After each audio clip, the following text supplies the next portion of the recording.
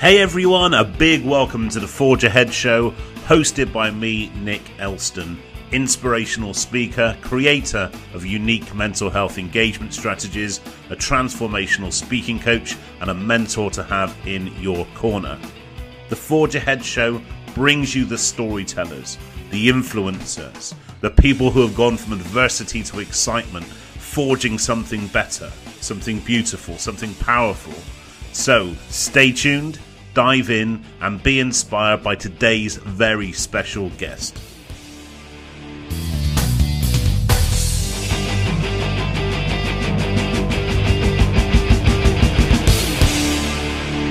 Hey everyone, and a big welcome back to the Forge Ahead show. And I've got a guest for you today. This week is an amazing guest to really kind of add to the list of other amazing guests I thought. But this guy, I've kind of shared a journey with. It's amazing. Well, we're going to go through all that. Before I get too far ahead of myself, I have Mr. Fidel, the Kingmaker, Beauhill. What a lovely welcome, Nick. Mate, it's good to see you, my man. It is good to see you, brother. Yes. So before we get into where you're from, let's get into where you are now. Tell us about yourself, buddy. Wow. Well, yeah, my name is Fidel Beauhill. I am the modern man coach, a.k.a. the Kingmaker.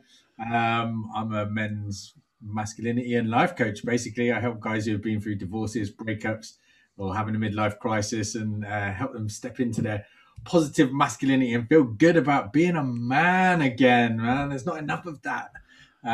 So yeah, I work with women. I've just finished a women's group program, actually, the Council of Queens, which is really, really interesting. Nice. We finished wrapped that up last week. So that was a pretty cool adventure. But yeah, I'm flat out at the moment, and I'm just about to launch my coach academy. So we're moving into awesome. building a coach school. So training other men to step in to do the same sort of work, to work with men. I read some stats recently the other day that it's kind of like life coaching and personal development is just such a female-led industry, which is wonderful. You know, I saw a sort of the list of the top 10 coaches in 2020. There were Tony Robbins, I can't remember the other guy, but 8 of them were women. And it's like, this magnificent industry kind of like built and led by some amazing women out there. But that does mean to say that with this stuff that's going on with personal development, yet again, kind of with emotional intelligence and these kind of like conversations about relationships and who we are and evolution and all this, women are moving further and further ahead of us. So I think there's a need for more male coaches out there. There's a need for more men to engage in personal development, therapy, coaching, however they want to do it, and just start being able to have this conversation and engage with themselves a little bit more, you know, we're at that point of the Maslow's hierarchy of needs now, aren't we? Self-actualization. Yeah. Let's do it, guys. So there's two really interesting things. I love these conversations, and the reason I bring on people like yourself is because culturally we just have these conversations. We go down rabbit holes and look at different things. Yeah. And right from the start, we've done this. So I'm going to go with this. I went in. Recently, we've been speaking about the gender imbalance in speaking. So when I run my monthly speaking academies, 80% are female. When I get to professional stages, whether that be stadium or conference, predominantly, I think there's a better mix in the corporate space, but 80% are male. There seems to be a disconnect in between. But as you also alluded to, as a male working in the well-being and mental health space, it's actually quite a big selling point, a man talking about mental illness and mental health. For sure. So gender plays a really important role, doesn't it? Both ways.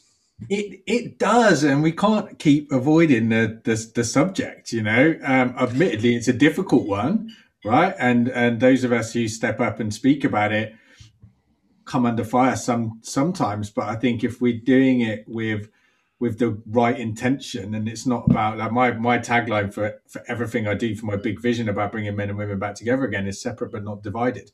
We have to be able to have these separate conversations. We have to be able to talk about men. We have to be able to talk about women. But as long as it's not about driving the divide, you know, as long as it's understanding that we have separate issues, separate problems, separate ways of doing things, and we are different. But that doesn't mean that we're better or worse. You know, it's about bringing us all back together. And it's interesting you say the speaking thing, because I went recently with Danny Wallace. I was up speaking at her event as one of her pro speakers on her Be Inspired program. Okay, And yeah. that was an odd situation because we were in a kind of a studio, like on stage. So it was on camera. It was the first time I stepped on stage. The last time I'd spoken on a stage was in November 2019.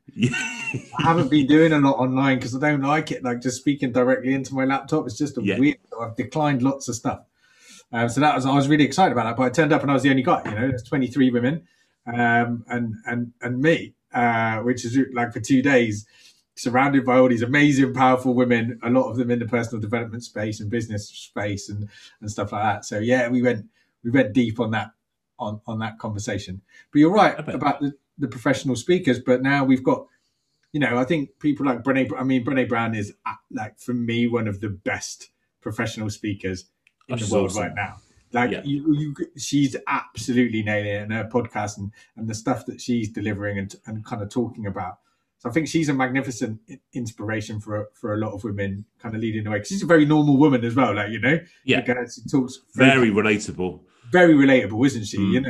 Her age, her size, for one of a better expression, and the way that she talks about her family, the fact that she's a successful businesswoman, she talks about her husband and the stuff that they face, and yet there she is, the most viewed TED Talk in the world, Netflix special.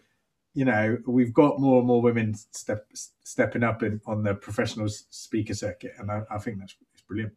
Yeah, I think so. I mean, obviously, Brené Brown's thing is talking about vulnerability, something that's a big passion of mine. I know it's a big passion for you as well, and actually harnessing vulnerability so it becomes to work in our favor, not something that we're just constantly afraid of in life and in business.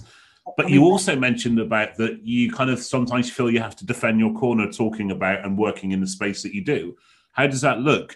What kind of kickbacks? What kind of fightbacks do you get from people around what you do? Yeah, I mean, it's not even so much about what I do. Definitely my kind of like philosophy, where I talk, because what I talk about seems quite. It's not even old fashioned or from a couple of generations ago, when I talk about the masculine and feminine and those kind of like that role of the masculine leading and the feminine kind of receiving and following. Like, people really struggle with not having that related to this kind of like power dynamic that we're used to. Do you know what I mean? And this kind of where it's about controlling and manipulation rather than about a beautiful balance. I'm literally just having this conversation. I'm down at my brother's at the moment, having this conversation with him and my sister-in-law, who are not same generation, but they're in early 30s, and I'm sort of mid 40s now. So there's quite a difference, and they're very professional down here in London and stuff. And so some of the stuff I talk about, they're just like, it just doesn't quite sit with a lot of people if they're new to it. So I get it. I get the resistance. And what I'm talking about, and a lot of other people who talk about this kind of dynamic, and even just the very word masculinity and femininity triggers the hell out of people. Like, it's a real emotive subject. And it's interesting to watch people work with that emotion. And I think for whatever reason, my kind of like little talent, for what it's worth, the thing that gift that I've been given that I'm using for this is an ability for people to actually kind of listen to me, and especially women. They kind of have an inherent knowledge or feeling that I'm not saying something bad, even if what I'm saying might trigger them. They know they kind of want to keep listening, and they want to delve a little bit deeper with me. And I've been blessed with that. For whatever reason, people kind of want to engage with me and listen to me, and don't just write me off if I say something that seems a little off to them, which a lot of people can't get away with. And so I think it's important to use that talent or gift or whatever it is. I can't even describe what it is, to have difficult conversations, right? I've got this ability to be able to push difficult, emotive, potentially triggering conversations without triggering people so much that they don't want to engage with it. And so it's kind of my duty to use that talent to talk about this stuff. You know, it's important. It's important. You have to do something because it's not working at the moment. So also, I think that, do you find that across the cultural divides, there's different levels of resistance or awareness or openness around the subject of masculinity and femininity on the flip side of that as well? So do you mean sort of from different? So different in terms of race or sexuality or yeah. Well, so we'll talk about sexuality first and where we are with all of that LGBTQ plus and the whole kind of like trans topic and conversation that there is now. Again, where I've got a few trans men and women who I speak to behind the scenes who kind of keep me in kind of check, you know, I sense to check myself. No, you know, I don't. Yeah, I get that. Yeah. And sometimes I feel like I've got to caveat some of the things I say because what I talk about is masculine and feminine in men and women, cisgender, heterosexual relationships, right? Yeah. And again, that's something that I come under fire for by some people because they say, well, what about trans people? I'm like, I'm not trans. Like, I don't understand that. I'm not going to stand up on stage and pretend to kind of speak about something like that would be out. It's like a white guy's not going to stand on stage and talk about the plight of the Black British youth, is he? Do you know what I mean? That's, absolutely. That's not my place. However, to not be able to talk about cisgender heterosexual relationships is a nonsense. Like, of course we have to talk about it. There's millions of us out there, like, you know, and I shouldn't have to put a kind of an NB or whatever before I say something. And funnily enough, again, it's not usually people involved in those communities that get upset about what I say at all. They totally get it. It's people being offended on their behalf. Similar thing to race. So, okay. And actually, nobody understands about masculine and feminine more than somebody who's transgender. Somebody who totally understands that it's something energetic and within, and it's about more than what's between your legs, you know, because they actually feel either masculine in a female body or feminine in a male body, you know, so they get it. They get what I'm talking about more often than not. So yeah, that's always an interesting one. Same with sort of gay and lesbian couples and stuff, and quite often, again, in the conversations I've had with that, they totally understand that even within that dynamic, there's a masculine and a feminine. One of them plays one part of the polarity role, you know. As for culturally, yes, there is. There's all sorts of stuff going on. You know, I'm half Jamaican, and that is a very there's a very interesting mix and a lot of stuff that gets unsaid in that space. There's a huge element of kind of traditional masculinity and toxic masculinity. You know, when men are men, you know, in all areas of life. However, behind the scenes, there's also, I mean, it's still illegal to be gay over there, despite the fact that essentially we had a gay prime minister. I mean, he would never admit it. Most people won't, but I think it was one of those open secrets. Yeah.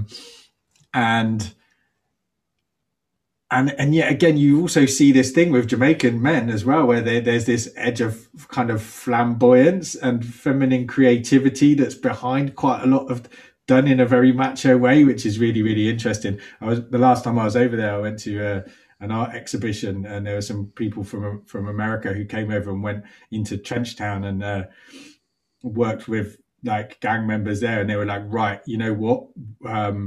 You can use whatever materials you want. We want you to design like fashion, costumes, and everything else like that, and we'll photograph you. And basically, off they went, and they were pink and purple silk with feathers everywhere. Do you know what I mean? Like, these guys will shoot you, you know, and yet, given their freedom and an unlimited budget to express themselves fully, they went really, really kind of camp, which is fascinating for me. And Yeah. I don't know. So yes, there is a difference. I think your insights are absolutely fascinating. I think it's really interesting because we know each other from before the people that know us for now, kind of thing. Yeah, People yeah, know yeah. us for different things now in a different space now. And firstly, thank you for sharing that. I said I think it's such an insightful kind of angle that you deliver and work in the space that you work in. But when we first knew each other, I was selling stationery and you were running a wheels company and you were called Fidel Bad News Beauhill. Bad news, First but of all, why the bad news? Because you also took that into the boxing ring as well, didn't you? I am. He's about to make a reappearance. I think apparently Really? Oh, wow. in Cool. the deal's being done behind the scenes. I might be making a little comeback. I don't know how, mate. I'm really I'm out of shape and overweight, man. After this last little lockdown, I'm carrying some timber, but I might be fighting again in July. Um, Nice. yeah, I spoke about this earlier on today. Yeah, I used to run a wheel writing company, and kind of one of the things I do quite well is kind of marketing and creating that personal brand stuff. And the bad news Beauhill was as a wheel writer talking about death, and I had my big sign saying "You're all gonna die." Yeah, Which is my remember that. infamous tagline that is still remembered across the country. Yeah, yeah, it's an interesting bit of work, and I learned so much from that. Mm. Literally, as you know, everything we do is everything. It comes into everything we do, right? Absolutely. And I think that the network, especially, having for networking in mind, we had Brad Burton on not long ago. We were talking about this actually, how for networking was kind of the testing ground for our budding kind of speaking kind of Oh, opportunities at without that doubt, point. without doubt. I mean, that was Mm. yeah. It was a real proving ground, and sort of just being able to kind of for those of us that used it, it was Yeah. it was a brilliant opportunity. I put the miles in up and down the country, Mm. networking, and I think now where everything's shifted online, and I do a lot of my stuff on Facebook, and people are like, "Oh, you've got 5,000 Facebook friends. I bet you don't know half." And I'm like, actually, do you know what? At least half of them I You have actually probably met do. in real life. I do Yeah. know them. They know me. And I think that's been a great part of the success of the transformation from being a will writer into a life coach, which I worried about at first because I was like, how are people ever gonna kind of accept this shift? And Mm. actually, when I did the shift, loads of people were like, yeah, well, of course. Like they knew who I was. They'd met me. They'd seen me speak, even when I'm talking about death and so forth. And they'd followed me, and I've always been fairly candid on my social media and given people an insight to my life. And I walk my talk. Mm. And so people knew, liked and trusted me, at that point already, which was brilliant. Yeah. And when did that start? That kind of change, that kind of evolution into what you do now. What sowed the seed of thinking that was where you wanted to go? Was it through personal experience? Was it through an ambition? How did that look in reality? How did that play out? Yeah, I mean, it was funny because, like I said, I used to call myself the deaf coach, and I was going around and a lot of it, especially certainly as a speaker, I was bringing that into the motivational sort of speaking arena. Was the stuff I'd learned from deaf, and obviously being around yourself and Brad and all of the other kind of people like that, I obviously had opportunities to go and be involved in that environment, despite what the business I was in actually was. But what really happened was behind the scenes, although I was very successful at bringing in a lot of business, I tried to grow that company too quickly and kind of borrowed some money, and we got into financial difficulties. And I didn't tell anybody about it. I didn't tell my colleagues, I didn't tell nobody in 4N knew about it, nobody in my BNI groups knew about it. My wife didn't know, my kids didn't know, none of my mates knew what difficulty I was in behind the scenes. Wow. And despite the fact that I was very physically fit, I was boxing competitively still, doing all my training. I ended up having a massive panic attack, which I thought was going to be I thought I was having a heart attack. I thought I was going to die, and ended up in hospital, uh, where the doctor kindly told me that he had experienced the same thing, and it was kind of like a physical manifestation of the stress. And was there anything I was going through that I wanted to talk about? At which point I kind of burst into tears and kind of spilled my guts to the good doctor. After that, I then went into started to have hypnotherapy, because listen, the reason why I didn't tell anybody, and that's how I ended up here. The reason I didn't speak about it was because for me, that success and being a provider for my family, being a pillar of the community, being somebody at the top table in networks like 4N and BNI, I was a pillar of the community. I was part of I was seen as a successful businessman with all this shit together, great family life, big house, nice car.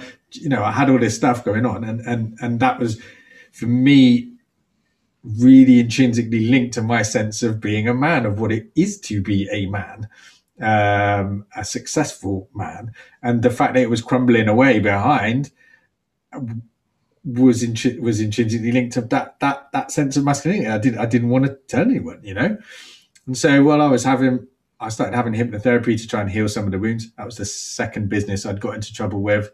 In Spain, I lost 18 million euros in about space of about 3 months, 12 weeks. Wow. And my €1 million villa and pools and cars and everything went really quickly. So this was the second time this had happened. And so I needed to do some work on my relationship with money. So I went and had some hypnotherapy. When it was finished, I kept going. So that was like taking my brain to the gym, and I was annoying my hypnotherapist. And she was like, if you're that interested in it, why don't you just go and study it? So I did. I did a hypnotherapy course. Then I discovered NLP. And there was a 5-year journey of me going through learning NLP, learning hypnotherapy, timeline therapy. I did my personal trainer's qualifications and stuff. And all the while I was kind of boxing and trying to wind up my will writing business slowly. And if anyone's been on certainly the NLP process right the way up to master coach level, it's a very, very deep personal development and therapy process. At which point you really learn kind of like and really connect with kind of who you are. The real turning point was the question. I think it was when I was doing master prac level of NLP, and I went home and I had my flip chart out and I asked myself, who am I? I don't know if you've ever asked yourself that question, Nick. Have you ever asked yourself that question? Spent some time for a while. It's a terrible question. Don't do it to yourself. It's a rabbit hole. Because I think by the time you get to an answer, it's probably changed again. So it's a never-ending quest. So I got a bit frustrated with that one, and then I asked myself a really great question that I now ask with all my clients, actually, which is, what do you have to offer the world? And that's a beautiful question. And I sat with that for a few days, like that kind of like, who am I? But what are the gifts? How is that useful? Which is where I kind of understood my ability to have difficult conversations, which came about in wills, right? Telling everybody, like, how did I get away with that? I used to wander around with a sign saying, you're all going to die, but people used to love it. Like not many people can get away with that. And I watched other people try and copy me, and they couldn't get away with it. Right? Because I was coming from a genuine place. And so I was thinking, right, where are the difficult conversations? What can I have? What do I believe in? Who am I? I'm a man who's real comfortable with my masculinity. I was brought up by my mum, who's a very strong feminist, and I learned so much genuine, like, core respect for women and the feminine in the world and the goddesses and everything else like that. My mum also made sure that I was really confident and comfortable with being a man. So I've got this balance going on. Once I clocked that and I started talking to other men, I realized that I was fairly unique. Like, so many men out there do not have a positive relationship with their sense of masculinity. You say the word masculinity to a lot of men, they're like, oh, no, I mean, they want a part of that. Like, that's all this alpha male, knuckle dragging stuff, like this real negative impression of what masculinity or being male means. Like, imagine using the word like male empowerment. Like, you want to do what? You want to empower men? No, we can't have that. There's big fear from women, fear from men of their own power. And I was like, dude, this is a problem. And then I went through my own divorce and realized again, there was nothing out there to support guys through this. Also realizing that 52% of marriages are ending in divorce. Looking around me and realizing that men and women are moving further and further and further and further apart. Our generation has been hopeless at holding together traditional marriage and long-term monogamous relationships. We're terrible at it. We've got women who are coming out at the other end of these divorces exhausted from being in their masculine energy, feeling like they've been sold a bit of a duff idea of having to copy men and mimic men in order to be successful. And really, they feel the same way about, you say the word femininity to a lot of women. They go, oh, no, we don't want any of that. That's weak and pink and fluffy. Like, what a total misunderstanding of femininity. Men feel the same. Well, we know what masculinity, that's a thing. It's like, how can you feel negatively about something that is so essential to who you are? It's so core as to who you are. You are a man. Like, there's very few truths that are so true. Like, that is part of who you are. To not feel positively about that, I think, is an issue. And so that's how I got here, and that's why I do what I do. That was a long explanation. Thank you so much. Well, thank you for sharing so openly as well. It's great when people just kind of really share their stories in a really candid way, because people relate to that. Then people will relate to the authenticity you're showing. So again, big thanks from me and from everybody else watching and listening to this. So you mentioned NLP. Now, it's something that I'm familiar with, I guess, in a very kind of superficial way. So neuro-linguistic programming. Tell us all about NLP. How does it look? How does it work? And how does it work with your clients? It's interesting, actually, because sort of at a basic level, and I don't actually practice pure NLP very often anymore. I'm much more of what I would describe as an intuitive coach.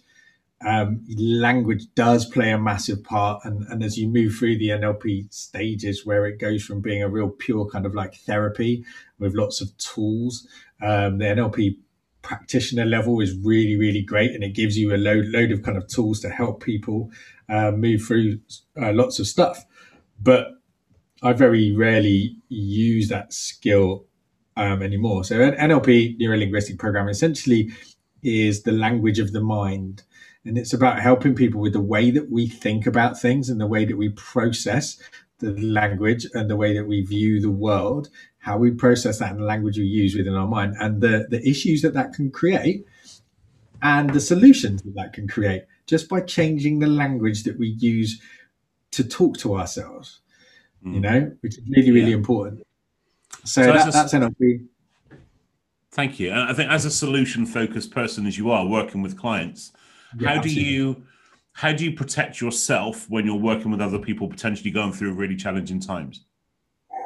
Great question, Nick. Great question. And that's very pertinent, because during the last year and a half, during the lockdown process, kind of, I've really, really had to double down on kind of self-care. It's been intense.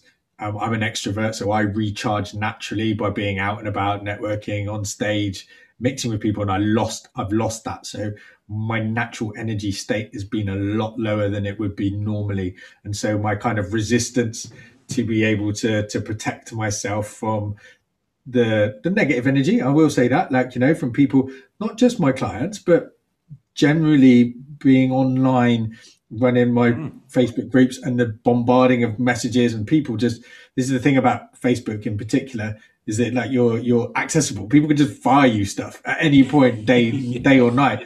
And they feel like they're entitled to do that as well if they're in your group or something like that. And they have no kind of concept of what that does. You read something where a guy's messaging you about feeling suicidal or going through a divorce or just had something horrible, just being told he can't see his kids anymore or something like that. You can't unsee that. And although I've got much better boundaries now than I did at the beginning, to like, I couldn't possibly take it all on as much as you want to. And I used to run myself ragged, responding and replying and engaging with everybody that reached out to help me. But you can't do it. You have to save yourself for yourself and for your family and for your kind of paying clients first and foremost. And so those boundaries have got a lot stronger during lockdown, and I've really taken time. I've got really into kind of energy work. I have Reiki, do a lot of meditation, yoga, keeping fit. I'm out barefoot walking, grounding, hugging trees. You've probably seen my pictures of that of me hugging trees. Science is backing it all up. I do a lot of work with my clients now. I've got them all out, and even some of my mates are out barefoot walking, hugging trees. Really funny. Yeah, I've Well, seen that. I think, well, Like, we're recording this. Actually, even though this is going out later, we are recording this in Mental Health Awareness Week. And obviously, the theme is yeah, connecting with nature, plays a huge part. it And is, you isn't it? mentioned exercise, and you also mentioned the comeback, the boxing comeback. Now, if I'm right in thinking, correct me if I'm wrong, you got into boxing through kind of a movement around white collar boxing, wasn't it? So it was basically taking people that were not used to boxing, training them up, then in a fight mode. Is that right? And how did that look? Yeah, I mean, so that's the kind of that's where I box competitively in white collar boxing. I didn't go through one of those programs myself. I did it the proper way according to my coach. I trained with him for I think it was about like 18 months before I even started training for my first fight. So I didn't go through an 8 week fight camp thing like a lot of these guys. But I have coached and supported and cornered in at those events, and they have their place for sure. And I Mm. think one of them is really beautiful, getting men together, punching each other in the face. Right, you know what? In a friendly way, like we love it. There's just something so primordial about that. Like guys testing each other and shaking hands afterwards, and kind of this that camaraderie and that real male environment, which we don't often get to experience anymore, is a beautiful thing to behold. That kind of brotherhood where you're training together, pushing each other, all getting stronger together, learning a new skill together, and Mm. then like under the lights in front of everybody. Really, that is we talk about vulnerability. There is nothing more vulnerable than standing up opposite another man, like, both with the intent of kind of punching each other in the face. Like people talk about it being violence, but it's just violence is the I get it, but when you've experienced it, it's not violence. It's skill, it's mastery, it's science. It's something else that I guess it's difficult to appreciate unless you've kind of been through it. Um, but it's a wonderful experience for men, and it's definitely knocked years and years off my life, and also just taught me loads of wisdom. Mm. Um, I think there's also been is one of those kind of areas of life in which, even though it has been the preserve of kind of the kind of the masculine, very kind of alpha kind of, that you have people like Tyson Fury coming up and openly speaking about mental health, and so actually, it's for me that kind of pays testament to the fact that you can be that kind of modern man, you can be the man whilst still being but actually, I open and think going against everything that we got told, man up, stiff upper lip, all that kind of stuff. if you look historically, boxing through the ages has always presented people like this. Muhammad Ali talked about all of this in terms like the warriors are always the wise guys. The nicest, most generous, most thoughtful people I know are also the hardest and physically strongest because Mm. you learn vulnerability through strength, right? When you've pushed yourself through this stuff and when you've tested yourself physically and you understand that it is more than just muscle that makes you strong. It's more and the emotional stuff, and you can be physically strong whilst also crying and facing heartbreak and turmoil mentally. Like, these guys have spoken out since the dawn of time. You've always had boxers talking about this stuff. And Amazing. I think Tyson Fury is actually we're putting it into context now. And I follow quite a lot of boxing pages and stuff. And when you see some of these quotes from these guys like Rocky Marciano and all these guys from back in the day, they were talking about this stuff long Mm. before anybody else was. They were talking about the paradox of vulnerability in a strong man, and kind of perceived weakness and all this sort of stuff, and how difficult it was for them because they were always held up as this essence of masculinity and perfection and this, that, and the other, but they were often great big mental and emotional messes behind the scenes. Mm. And so there's a lot of wisdom to be learned from the warriors, a lot of wisdom. So maybe through strength, in by any definition of that term, that it gives you the platform to remove the mask. If that's the case, I mean, I was not aware of. I'm not a boxing fan per se. I followed you, and that was about it. Yeah. Um, but before that, I wasn't aware of any of that. So really great for me to kind of get an understanding around that as well. But maybe that's it. Maybe actually, when we do feel that strength, that we feel we can unmask ourselves, trying to be not trying to be somebody else or something else. Without doubt, because it gives you confidence. it gives you confidence when you're physically fit and strong and kind of capable. And look, like I said, the people ask me when the beginning of my personal development journey was, and thinking it's when I started doing NLP or hypnotherapy, and it's not. It's when I started boxing Mm. years before that, because it's such an internal process, the like pushing yourself through all this stuff and really digging deep. Who am I? Like, why am I doing this? Why am I putting myself kind of like through this? And you experience it like real strong emotions when you're tired and hungry, and in pain. Like, you really learn and build resilience and mental fortitude, and experience the weakness, where you're there just going, I cannot possibly do any more. And you discover, because somebody else is pushing you, or you've got a desire to push yourself and a reason to do it, that you haven't run out at all. As David Goggins says, whenever your body says you're finished, you've got 40% more, 40% more every time. And then there's the kind of poetry and the art of combat as well, standing in the ring. And again, you look back at Muhammad Ali and lots of other people before him, the kind of the poetry that they've always brought. And what's his name? Lao Tsung, who's wrote The Art of War and stuff like that. There's a lot of relatability to kind of combat and life. It's a great metaphor Yeah. for. I was running a session in the week and used that kind of Roosevelt quote about the gladiator in the arena. Yeah, It's beautiful. powerful stuff. I mean, so I guess this is probably the $64 million question. How would you define the modern man as you see it? We're finding it. Like, I don't pretend to have all of Right. the answers with this, and I'm very upfront about that. I think my job is about looking to find an answer and creating it, because we haven't got it. There isn't a final piece to this. My thing is about, human beings have been around for 3.5 million years. Modern society began 3,000 years ago, right? At the very earliest, and really how we're living now is 50, 100 years old. And so the three parts of being a human. This is my theory. We have this biological element to us, which is we're animals at the end of the day. And for 3.5 million years, our neurology and biology was designed to walk around in small little groups, hunting and foraging. Like, this is who we are. Now, this other part of us, our intellect, our consciousness, our brain, which has made us, put us where we are today. We're very intelligent creatures. Now we try and use that to deny connection to this part, and to try and think we're superior and above all of this biological element. And it's absolute nonsense. We have chemicals mushing around inside us, and emotion, and the way that our thoughts and bodies are designed for padding around fields and making sure that we procreate and we stay alive.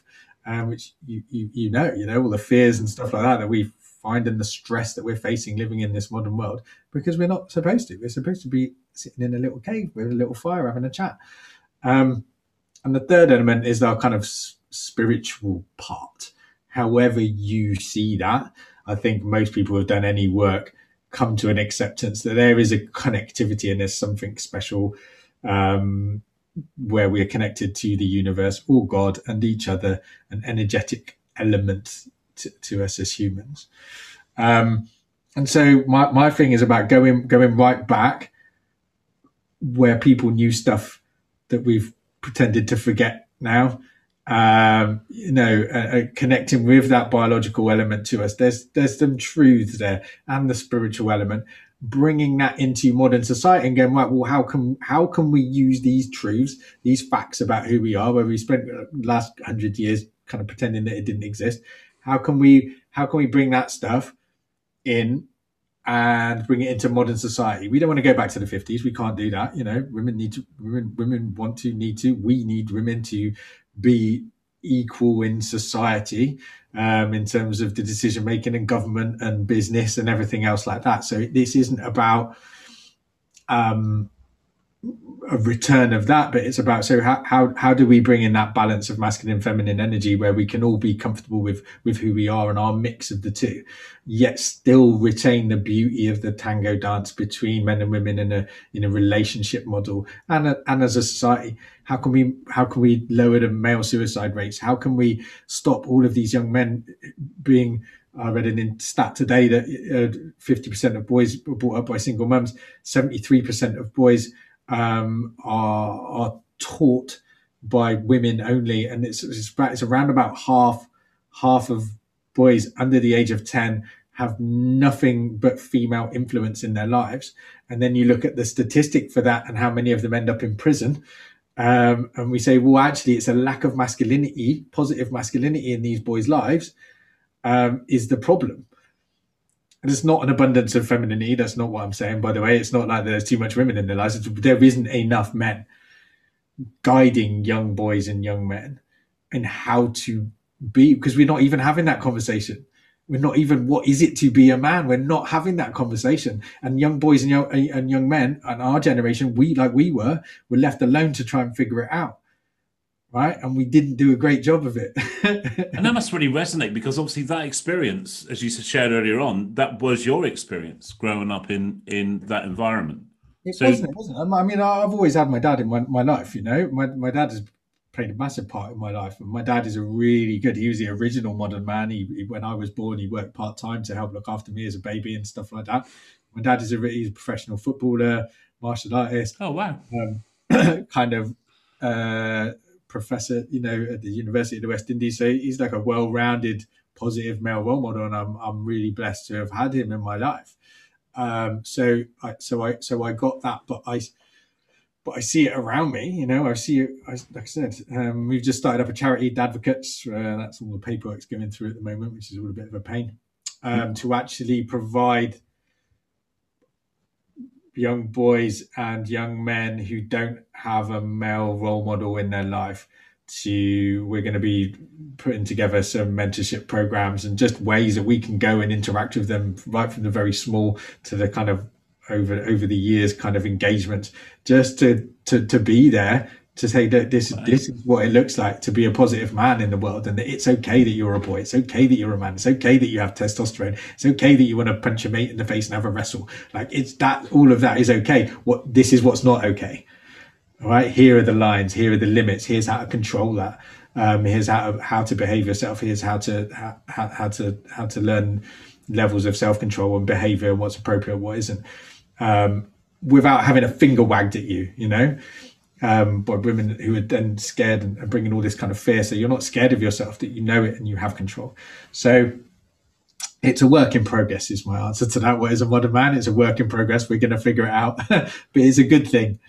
it's fascinating stuff, and thank you for sharing that. It sounds an interesting kind of concept as well. So hopefully, when you come back next on the show, you can tell us exactly how it's all going. Because it does sound like a fascinating scheme, a fascinating initiative.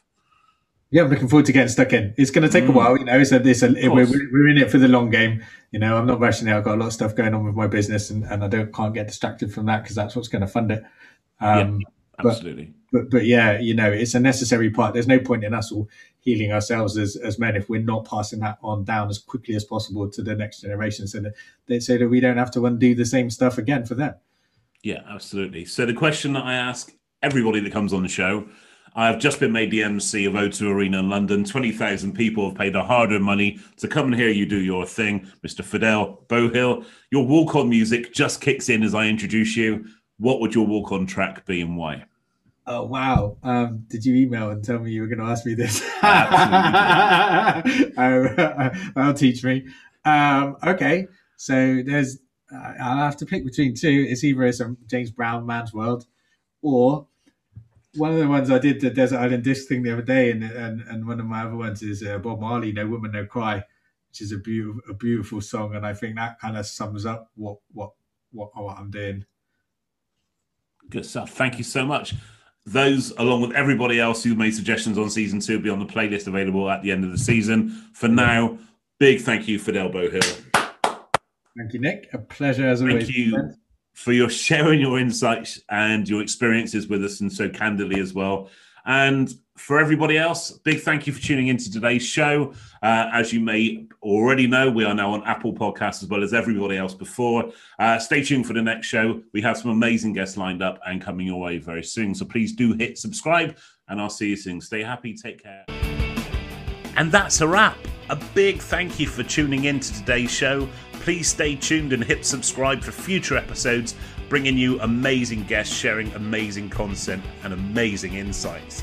Really excited to bring you these. The Forge Ahead show is sponsored by nickelston.com. If you want to connect with me, you can find all the ways possible through the website. If you want to drop me a message, always great to hear from you. But in the meantime, if I don't catch you before, I'll see you at the next episode. And you take care, guys. Cheers now. Bye. Bye-bye.